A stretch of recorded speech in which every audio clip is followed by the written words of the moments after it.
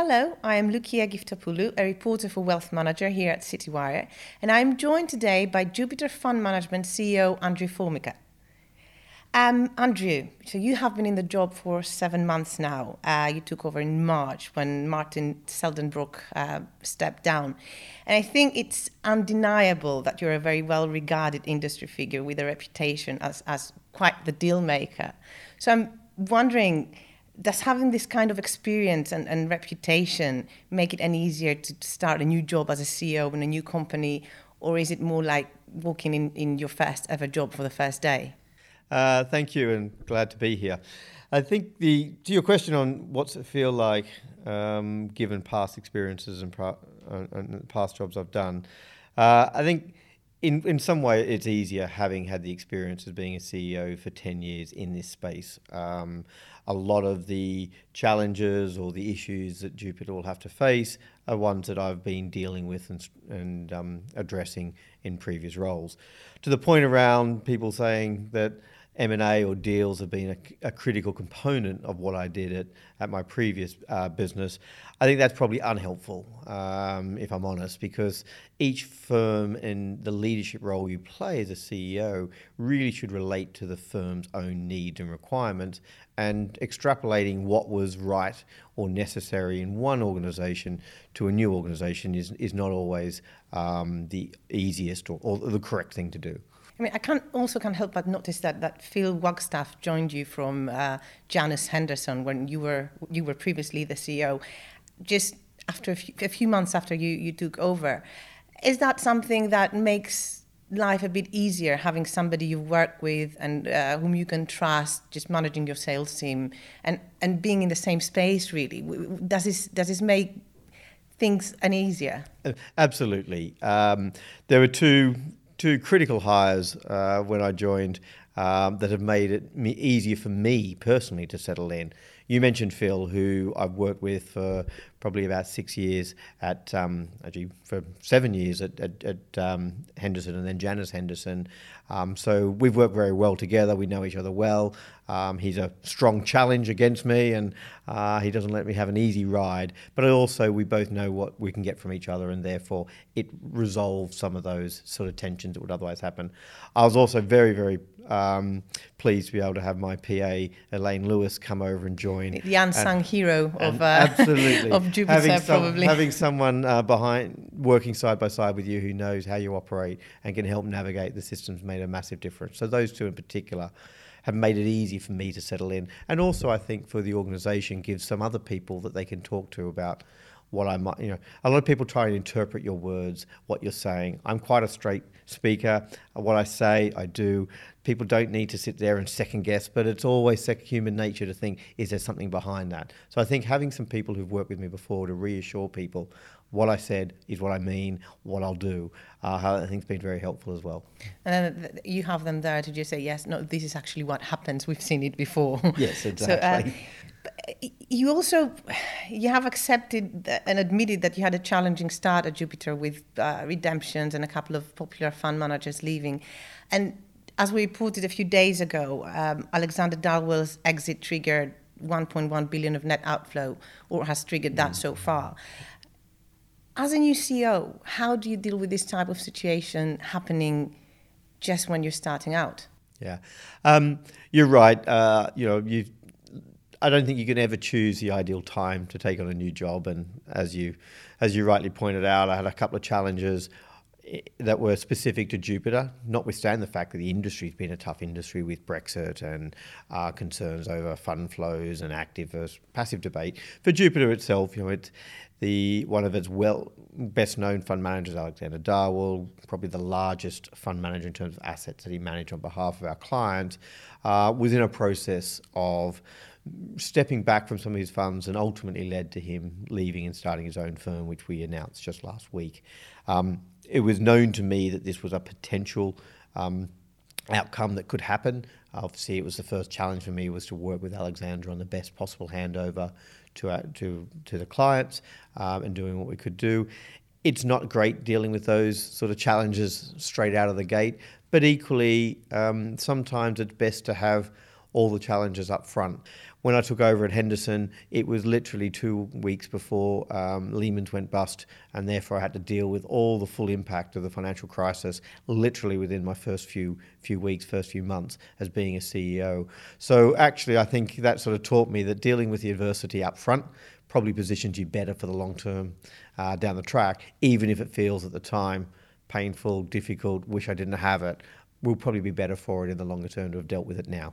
Some people make the point that a CEO's worst nightmare is not being remembered at all and not having an impact, so kind of fading into oblivion.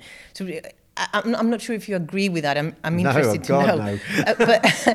But then having all these things up front and dealing with them, hopefully effectively, that would kind of help to reduce that type of fear. But I'm interested to know what you think is a CEO's worst nightmare, because it might not be the same thing as some others suggest. I certainly wouldn't say a CEO's worst nightmare is not being remembered. Actually, I think some of the best performing CEOs are the ones who just get on and do their job, and the business and its results and the delivery for clients speak for itself.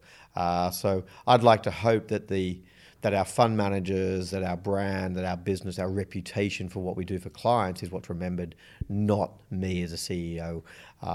If I'm honest, the accolades I get is from success the firm has and what we deliver for clients, rather than any personal accolades. So that's certainly not my biggest fear, is not being remembered. I'm quite happy to sit in the background.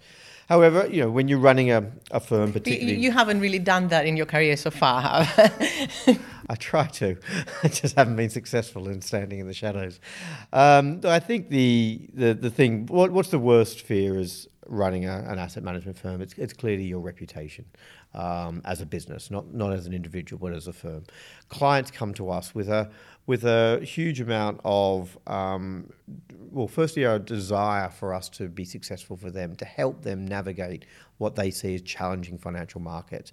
If they lose confidence in us, if they don't have the respect for us, if our reputation for working on behalf of them is eroded, that trust is somehow eroded, that is the worst thing that could happen. Now, it can happen for a number of reasons. It can happen because of poor performance. It could happen because of a bad colleague who's done something like fraudulent or some other aspect, or it can just come putting the conflicts that are inherent in any business where the client isn't put first and foremost of what we do. At Jupiter, I make sure that absolutely all of those are addressed in the client's favour. It's something I'm absolutely critical about, making sure that the client is everyone's first interest in everything we do, because our reputation, it takes years, decades to build, and it can go overnight. As we have seen with recent examples, but I'm wondering how you...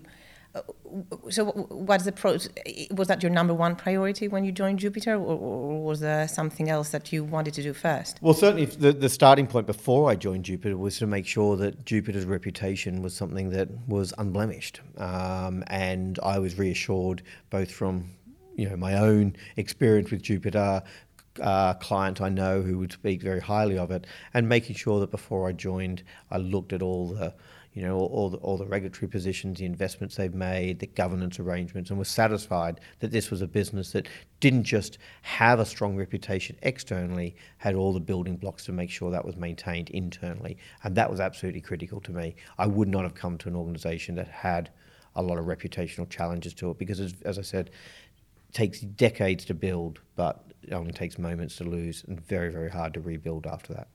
But the asset management industry is one that has more than one big ego in there, and I'm sure you have a few of them in Jupiter, as you would in any company.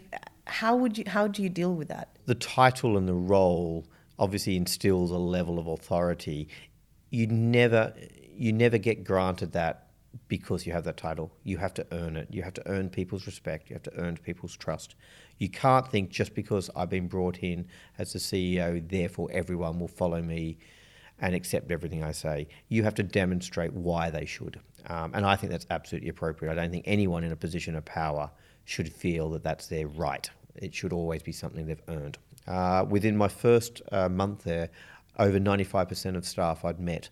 I tried to set down small groups of around 20 people where I would sort of talk about my background, talk about some of the questions that I'd had coming up from other sessions like that, to hear from them what they saw as the biggest challenges, the biggest area they'd want to see.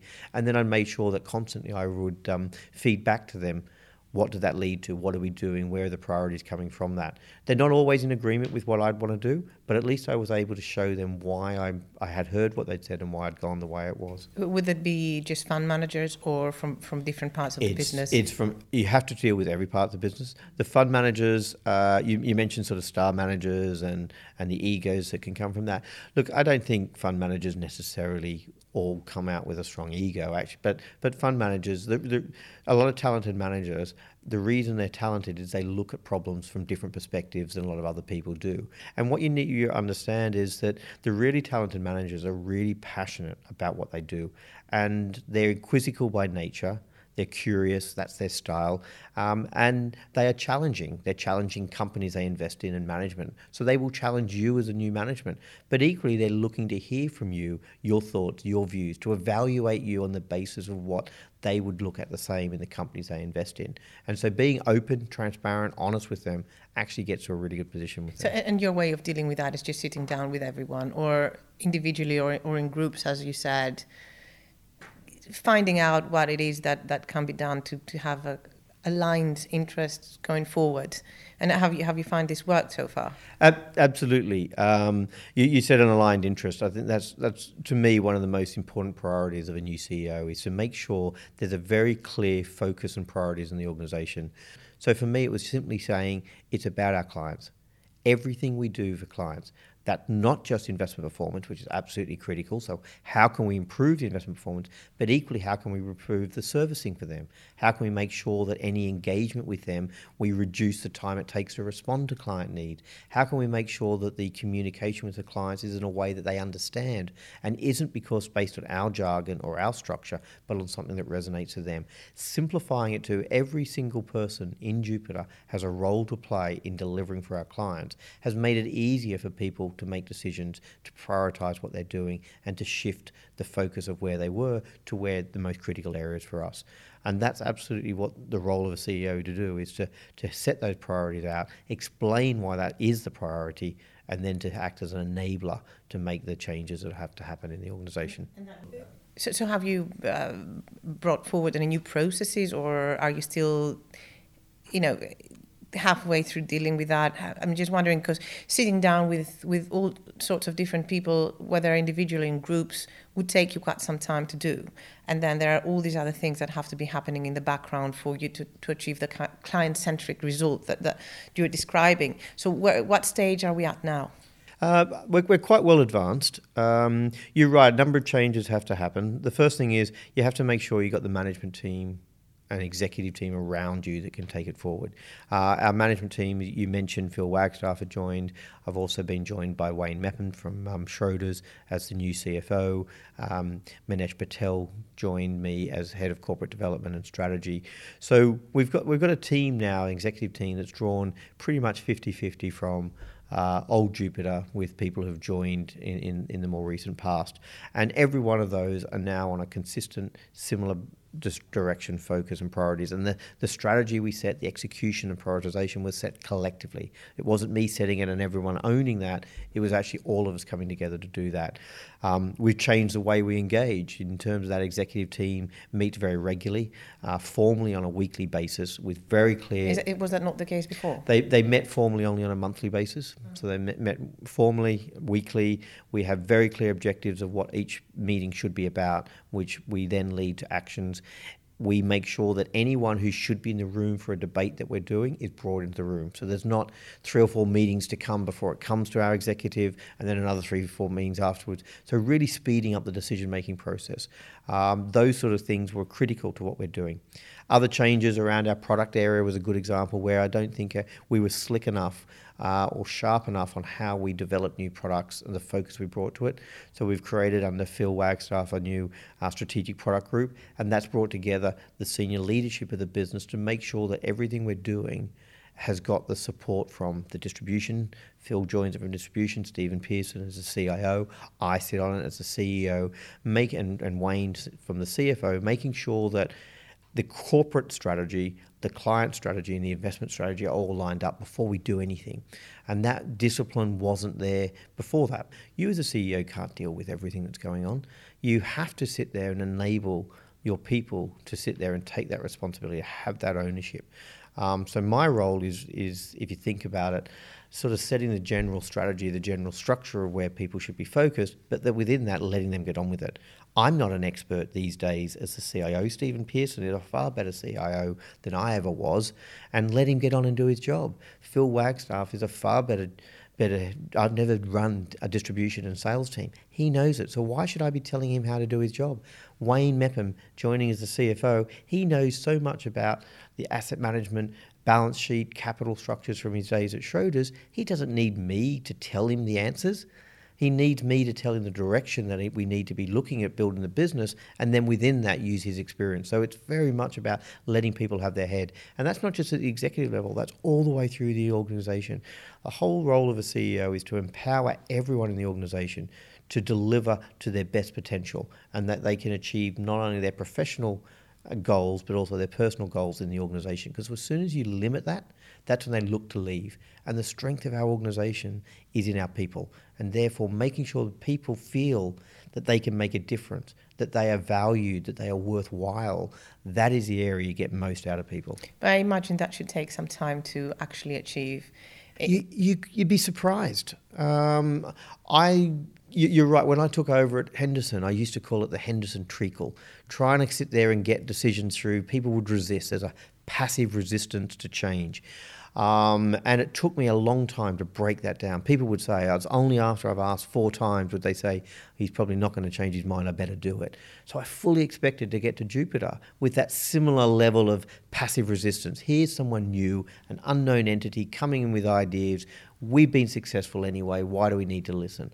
I didn't find any of that. I found the opposite. I found people willing to say, we need to change. You've got some ideas and some experiences. We've got some. He's listening to me. He's hearing what I'm doing. He's engaging with me. I can understand where he's coming from. He understands where I'm coming from. Let's get on and do that. So actually, I think in the 7 months I've been there, we've made further progress than I expected to make, because people have been willing and accepting that the direction we're going is the right one for the organisation. How can we define this this progress, in the sense that is it something internal, or is it something that is visible from the outside? It's totally internal at this stage, and that's probably the hardest thing as a CEO is the financial results that you put out really are a historical measure. They reflect decisions made and issues that have been there going back 12 months, 24 months, sometimes even longer. So you can make significant change in an organisation, and that's not necessarily evident to your shareholders, to your clients, to the market. So it's hard for me to pinpoint and say to you today, that change has happened. I can see it, I can feel it. You can talk to people in the organisation who can say, yeah, there's definitely been progress. What do I look at? Speed of decision making. Are we able to sit there and make those decisions quicker than we were in the past? Well, can you define quick? Decisions these days, and some significant decisions, shouldn't last any more than one meeting. With the appropriate papers, the appropriate analysis being put forward, we can make that within an hour and then be implemented. An example would be our CRM system.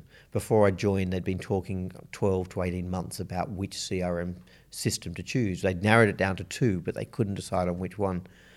Within a month of my arrival, we'd chosen Salesforce as the CRM platform. Within 6 months from that date, it's now implemented, up and running in the organisation. So the decision making before that was taking over 12 months to even narrow it down to what to do. Having made that decision and set it as a priority for our business, we're able to implement that and have it affecting our business within 6 months. And there's many examples like that throughout the organisation where decisions were just slow, bogged down, taking a while to make sure everyone had a view of it, but no one was actually taking ownership. Well, that sounds like a radical change of process for whatever the decision might be, because, and as they say, decisions are good things usually, but you're describing a kind of very, very lengthy process to get to a point that has been basically taken down to just a few weeks? Yeah, I wouldn't say it's radical. I'd like to hope it's not radical. I just think it's a reflection that organisations get into, and you need to sort of reboot them. One of the success factors for Jupiter will be its size, its ability to be nimble and agile, and decision making is right at the heart of that. You know, the biggest thing our big competitors can do is make us play their game, to play to their rules. When we start having matrix reporting structures, when we start having decisions that take months and months to be decided on, and then years to be implemented, we're failing. And we were falling into that trap. So what I was trying to say to the organisation is, we know the direction we're going, the strategy's not changing, but we need to improve the way we make a decision. The world is changing fast out there. We see it in technology impacting it. We see the challenges our industry faces. We see the client changing patterns. If we aren't moving at pace, then we are failing. It's better for us to make a decision and realise down the track that we could have done something different than to not make any decision at all. Be prepared to make more decisions and close them down if they're wrong. Make sure we're moving forward on multiple fronts rather than being very much methodical, sequential in terms of how we go. And that's a shift. That's not where the organisation was. That's been probably the biggest impact I've had in the organisation, is encouraging them to just move forward, to remove the rust that's in the system and to get things moving forward. You mentioned passive resistance before and how you thought that this might be the case because you'd seen it previously in your career. Would you say that was your biggest fear, if I can call it that, or what you thought the biggest hurdle would be when you joined Jupiter? Yeah, I think you're right. It was because of past experiences. I was expecting there to be much greater resistance. You mentioned at the beginning of this discussion, you start a new job, how are you perceived? You've got to win people over, and that's not something that can be guaranteed to be done in a short space of time. It may not be able to be done at all. The people I'm working with are not the people who chose me to be the CEO, so they've got to come through why did the board get to this position? Is he right? So there's a lot of skepticism or just standing back and wanting to see. So I did expect there to be greater resistance, and I think the surprising thing for me was just how much people were looking for someone to say, that makes sense, I agree, can we make decisions quicker? And if you ask me to make the decision, yep, I'll give you a view and I'll do it. And for me then supporting them, they felt so empowered. The organisation before felt there was many layers of people that would make the decisions, and therefore no one made a decision. Changing that overnight has transformed the way of the business, and it's a cultural fact. The culture didn't allow it before, and it's an important part of our culture, has to be about making decisions quickly. Remember, we're an active fund manager. We take risk on behalf of our clients with their money. We need to be taking risk within the business. Risk is not a bad thing. It needs to be managed. It needs to be done to thorough, detailed analysis, but done properly. It's actually the cornerstone of success. And you mentioned before how you want to improve performance where performance needs to be improved.